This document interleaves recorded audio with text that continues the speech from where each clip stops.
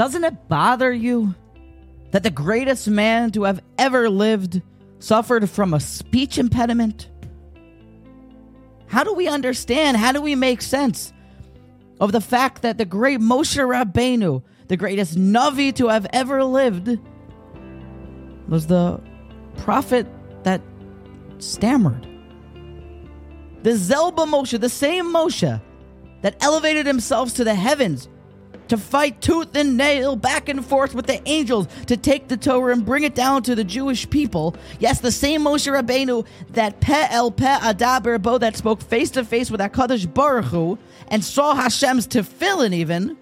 That Moshe Rabbeinu was a Ral Suf Asayim, was heavy-lipped, and was fearful that people wouldn't understand him because of this speech impediment. How do we make sense of this? How can it be? Why didn't Hashem heal him? Maybe it's for the inspiration we spoke.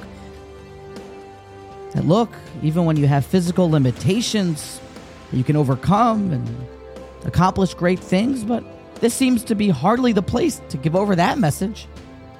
There will be time for that. Let's have Moshe healed. Let's have a leader that we can understand, that we don't need a Maturgamon and his brother, Aaron HaKohen, to give over the message. Why? Now, the following Ramban answers this. It also, in turn, ruffles some feathers. Because Moshe Rabbeinu, he did not want to be chosen. He felt unworthy, unfit to be sent to be the messenger to go take the Jewish people out of Egypt. Therefore, did not pray that Hashem should remove the speech impediment. Because he was thinking, if I have a speech impediment, God will not send me. I'm unfit. And Moshe's humility leading him to do this didn't feel right, didn't want to go. So now I have a speech impediment, so I can't go. But Hashem chose, as history tells, the Torah tells, to make a miracle, and still Hashem was with him and people understood him and everything worked out. But the speech impediment was never healed, says the Ramban.